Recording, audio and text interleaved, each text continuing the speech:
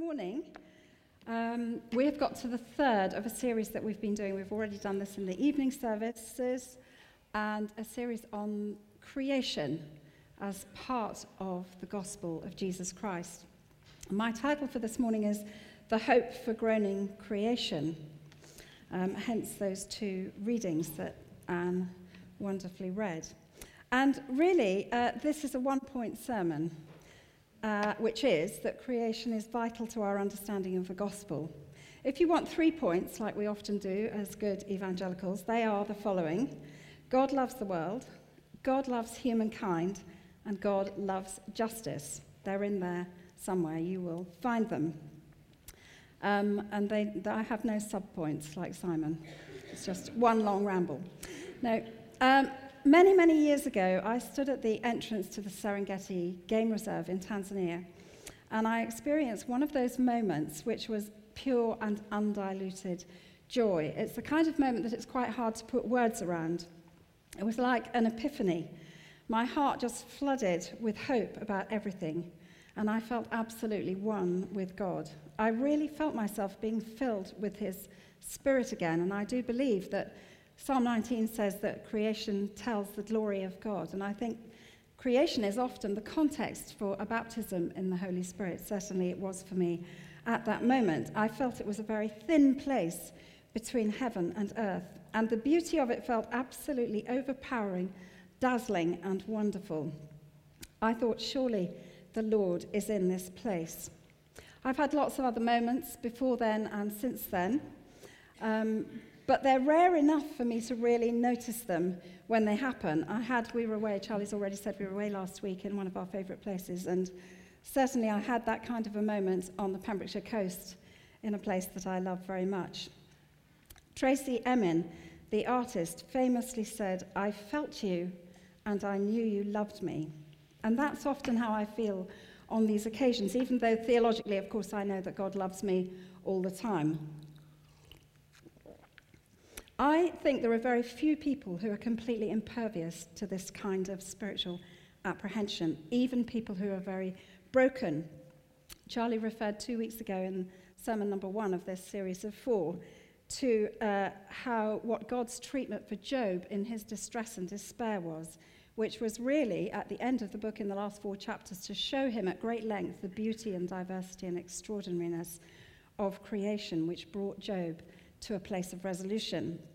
And many of us in here this morning, I believe, would testify to the power of creation or nature to calm us and refresh us, to inspire us, to revive us and encourage us. I've got 5 photographs here, Ruth, if you're ready to show just examples of this. Let's have the first one. Can you make the first picture come? That actually is where we were last week. And then the next one is, this is in Macedonia. Some of us have been to this little pearl of a place called Ohrid. They're just pictures of the glory of God. They're tiny, so in a way, perhaps they can't speak to us as they would if we were standing actually in them this morning. Next one. That's in Switzerland, where, of course, there are many views of glorious mountains. Next one. That is in South Africa. And one more, Ruth. Anybody know where that is? Shout loud. Yep, the Botanical Gardens right here in Oxford. And I think there may be one more. No, just me. Lovely, bit of creation. Now, we also know, we see those beautiful photographs, but we also know, we're very well aware, many, many of us, that creation is groaning, as we've just heard read. Or to put it in a different way, we're in an environmental crisis. We've got diminishing natural resources, we're burning our fossil fuels, we're looking at global warming, we're seeing desertification, and all these things are taking their toll. So I'm going to show you 4 different pictures of the same, not the same places, but the same world. Ruth, would you like to bring... And this is a very different view of what is happening in our planet, on our planet. Next one.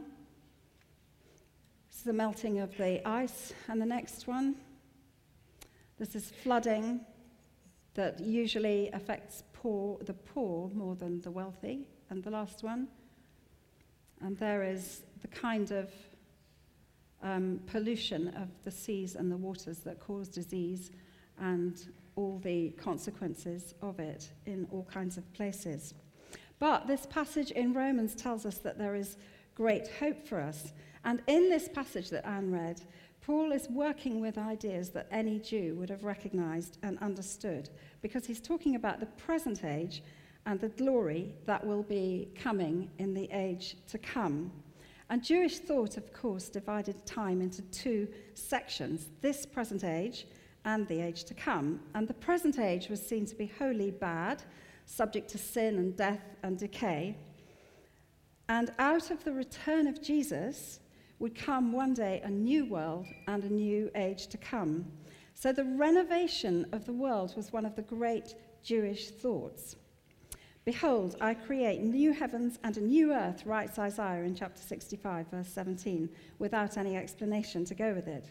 But the dream of a renovated world was very dear to the Jews, and there are lots of intertestamental writings that demonstrate this with glorious names like the Apocalypse of Baruch and the Sibylline oracles. Don't you want to read them? But here in Romans chapter 8, Paul endows creation with consciousness.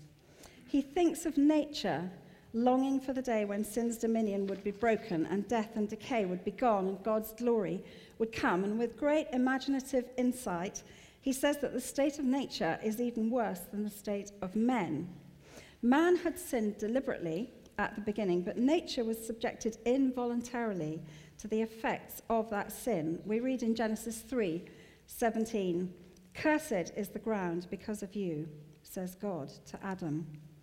So here Paul sees nature waiting for liberation from the death and decay that man's sin has brought into the world, our sin if you like. And we see that the sufferings and glory of nature and humanity are integrally related to each other, and that's perhaps part of my great burden here this morning. Both are groaning and suffering now, and both will be set free together. One of the reasons I think the environment is difficult or even annoying for us as Christians is that we think of ourselves as being separate from it. Wendell Berry, a well-known environmental activist, a cultural critic, an academic, a poet, and a farmer, very interesting combination, said in a conversation which was entitled Creation Care in the Great Economy, he said this: "The problem with the word environment is that it means surroundings. A much better word would be ecosphere, because the life support system depends on non-living as well as living things. Or we could call it the world, or the local ecosystem, or we could call it the local neighborhood, including its human and non-human inhabitants. But," he says, "you can't draw a line between an organism and its environment for the reason that organisms don't just live in their environment, the environment also lives in them. They mutually participate in the community of microorganisms, but organisms also breathe, eat, excrete, and so on. So there's no division. You can kill an organism, but unless you took its body out of the ecosystem, there would still be participation, because the ecosystem would claim that body and recycle it. So the idea of the environment as we use it is a false idea. And we could ask the question, where do we think we are when we suddenly decide that we'll apply our interest and help to the environment? Where are we exactly when we make that decision? So I'm saying this morning that I think in order to understand our relationship with creation, we have to understand that we're part of it. Eugene Peterson famously wrote The Message, the Bible, the version, The Message of the Bible. He says, "The Latin words humus, meaning soil or earth, and homo, human being, have a common derivation from which we also get our word humble. This is the Genesis origin of who we are, dust. Dust that the Lord God used to make us as a human being. If we cultivate a lively sense of our origin and nurture a sense of continuity with it, who knows," says Peterson, "we may also acquire humility." Just coming back to Romans chapter 8 for a minute, verse 19 talks about eager expectation, and two commentators with very different personalities talk about eager expectation in different ways. One of them, the rationalist, says it's from the Greek word apokaradokia, which means to wait with the head raised and the eye fixed on the point of the horizon from which the expected object is to come. I don't know if you can guess who that is. It's John Stott. Very clear and precise. And then Barclay, who's a much more emotional commentator, says, eagerly searching the distance for the first signs of the dawn break of glory. But what this verse is telling us, whoever comments on it, is that there is hope and not resignation. And I think often when we think about the environment, it's just too big, and we do feel resigned, and we think, right, I'll concentrate on lots of other things. The environmental movement, of course, has often been accused of being the bearer of bad news and prophesying doom and gloom for mankind. And it's true that without the hope offered by the Christian perspective of a renovated or renewed creation, because the Greek word that is translated new means actually renewed. What else should we expect? Many of you know that we personally, and some of us here, are friends of Arusha, the Christian conservation organization that was recently represented in September at the World Conservation Congress in Honolulu. And for the first time in the history of the Congress, a conservation and spirituality stream was included. Of course, all the religions of every kind, sensible and not sensible, were represented. But what this meant was that Arusha's founder, Peter Harris, was one of the panel speakers, and he was thus given the privilege of injecting the message of hope, which is the gospel of Christ, into that really, overall secular gathering. He began by acknowledging that there were a lot of misapprehensions about Christianity because of what he called the toxic gospel. He said, imagine a gospel genetically modified by the DNA of consumerism. The people there like that. Consumerism is a god of today, and tragically it's worshipped in the Christian church through the message that the more stuff we have, the happier we will be.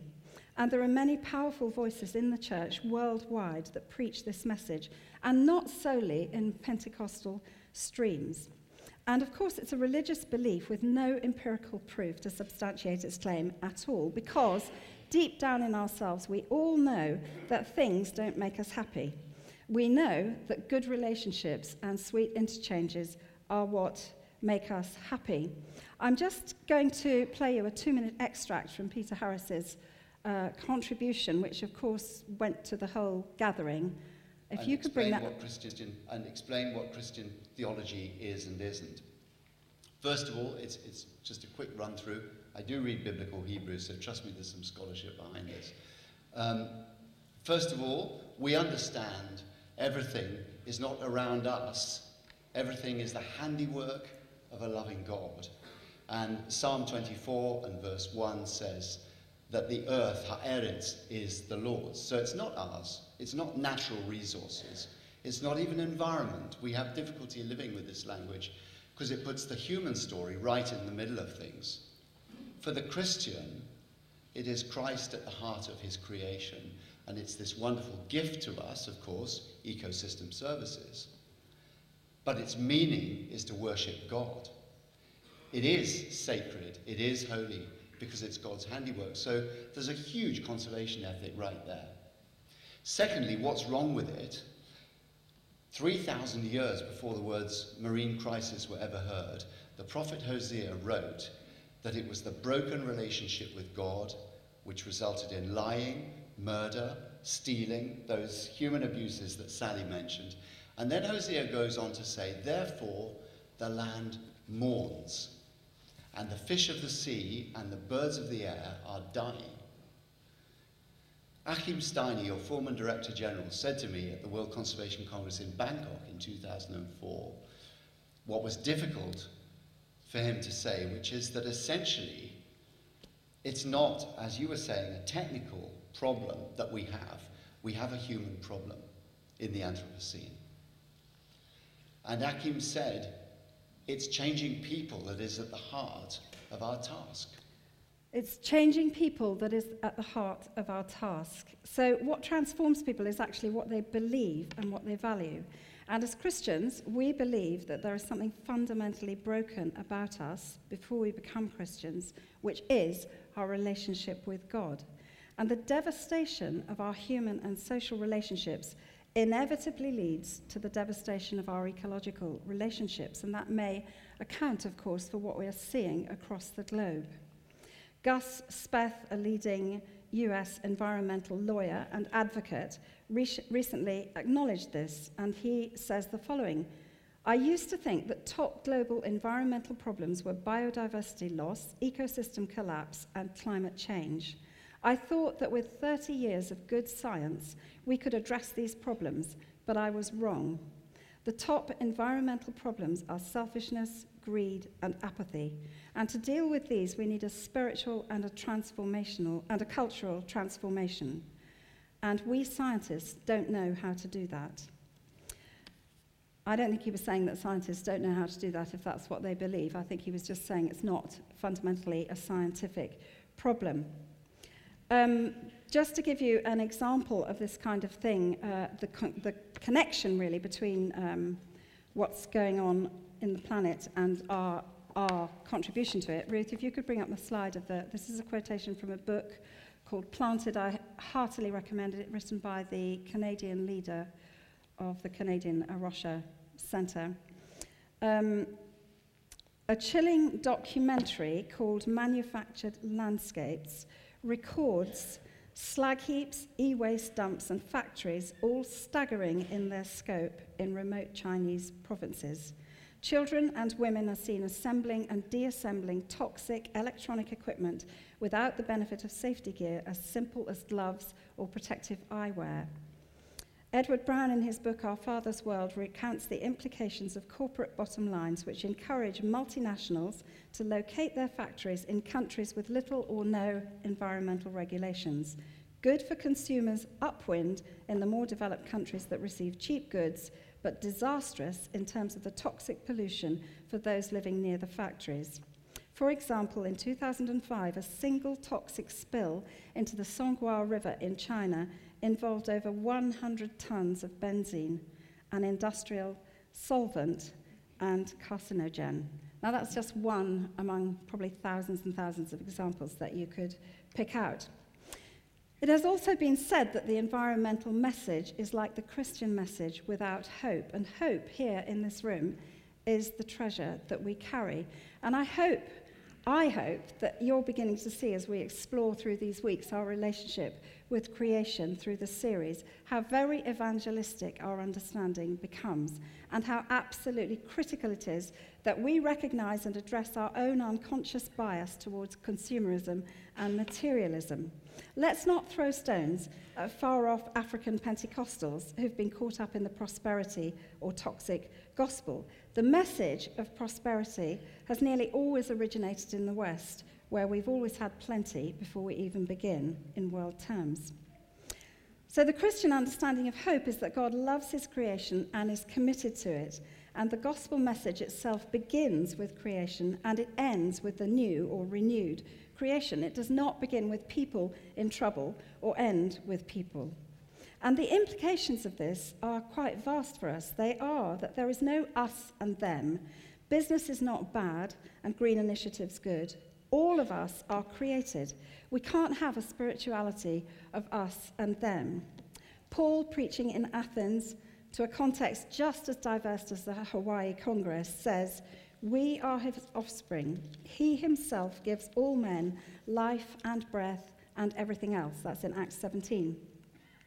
The human race could turn things around for the planet together, and that's why creation care is a lifestyle issuing from values and beliefs. It's not a sort of addendum to church community life about recycling or and caricatured by a sort of the typical eco-freak. You know, I eat more muesli than you, my sandals are more threadbare than yours, you know, all that kind of stuff that we mock the environmentalists with.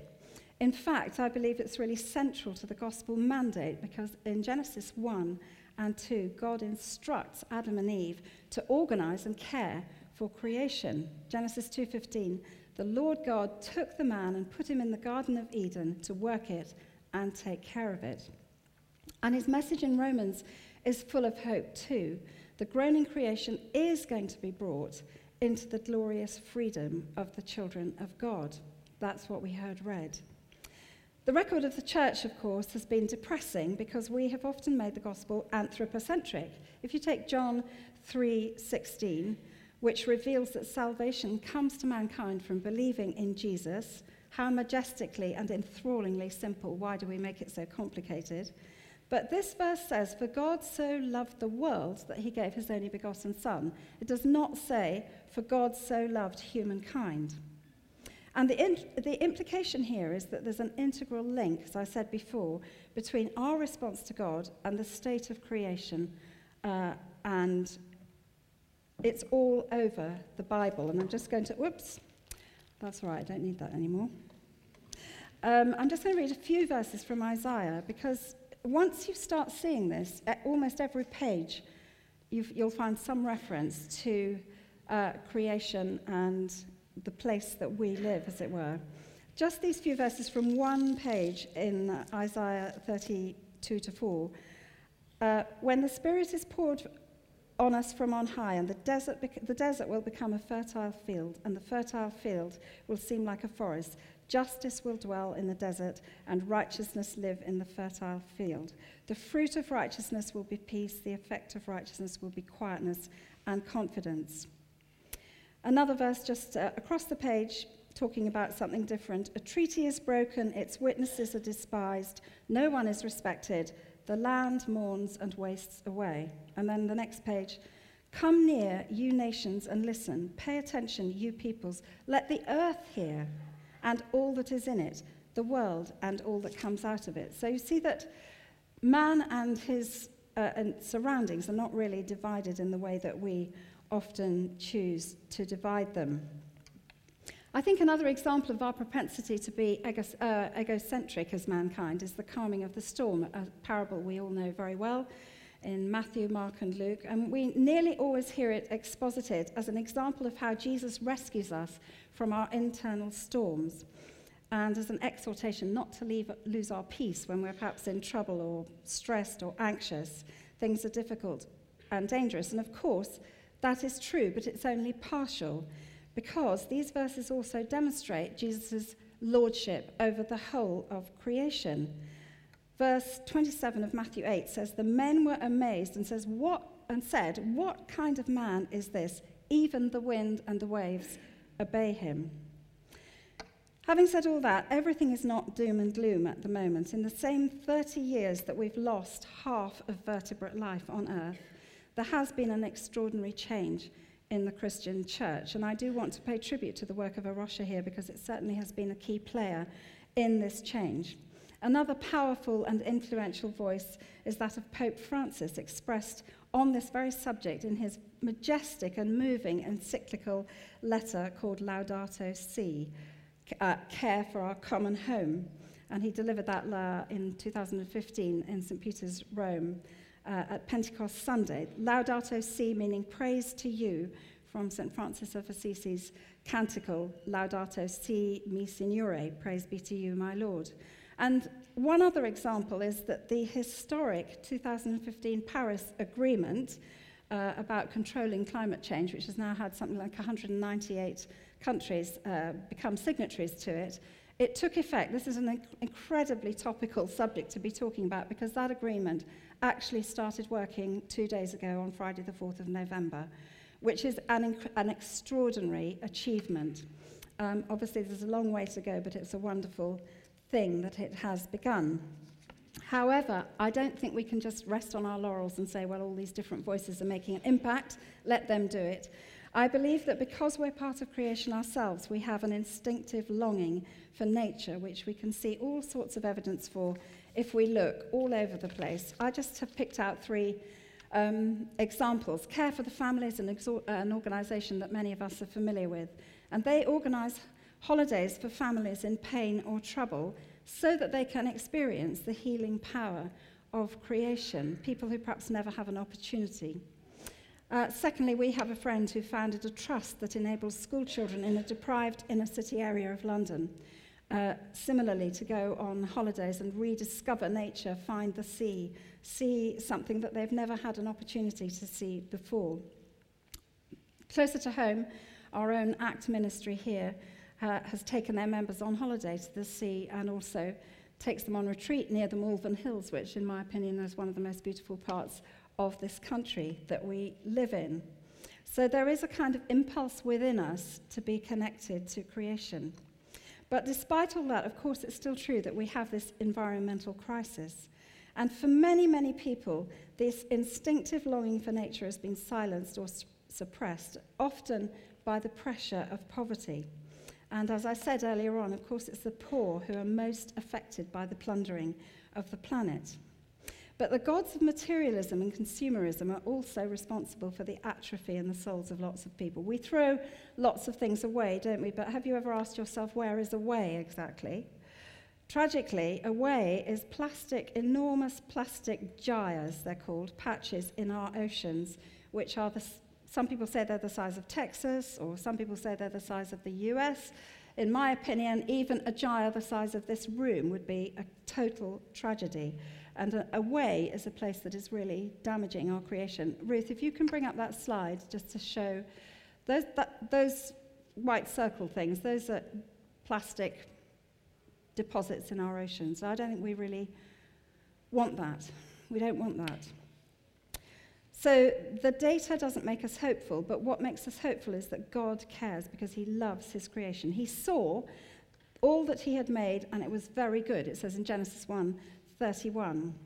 And we also love and care for his creation simply out of worship for him. We don't do this because we think we can save the world. We're too grown up for that. But because we're just there. We don't see nature and her resources as disposable capital that we can just spend till it runs out, but rather as something in which we live and move and have our being, something actually that we love. In the same way, pastorally, we might sit at the bedside of a dying person. Some of us have done that. We can't do anything. We can't stop this person dying, but we're there because we love. We're there because we know and we worship God, who is love, and we love the person. Our presence there is incarnational. On a wider scale, care of the dying does not make economic sense, but it makes complete sense on every other level because it springs from a relational foundation. Loving care is intrinsically valuable just by itself. We don't need a reason to do it. And in the same way, nature matters. The creation matters because it's intrinsically valuable. Psalm 104 is one of the earliest statements about biodiversity, and this is something that's proclaimed loudly throughout the whole Bible. It's one of the most beautiful hymns that you can find talking about biodiversity. It's true that if we don't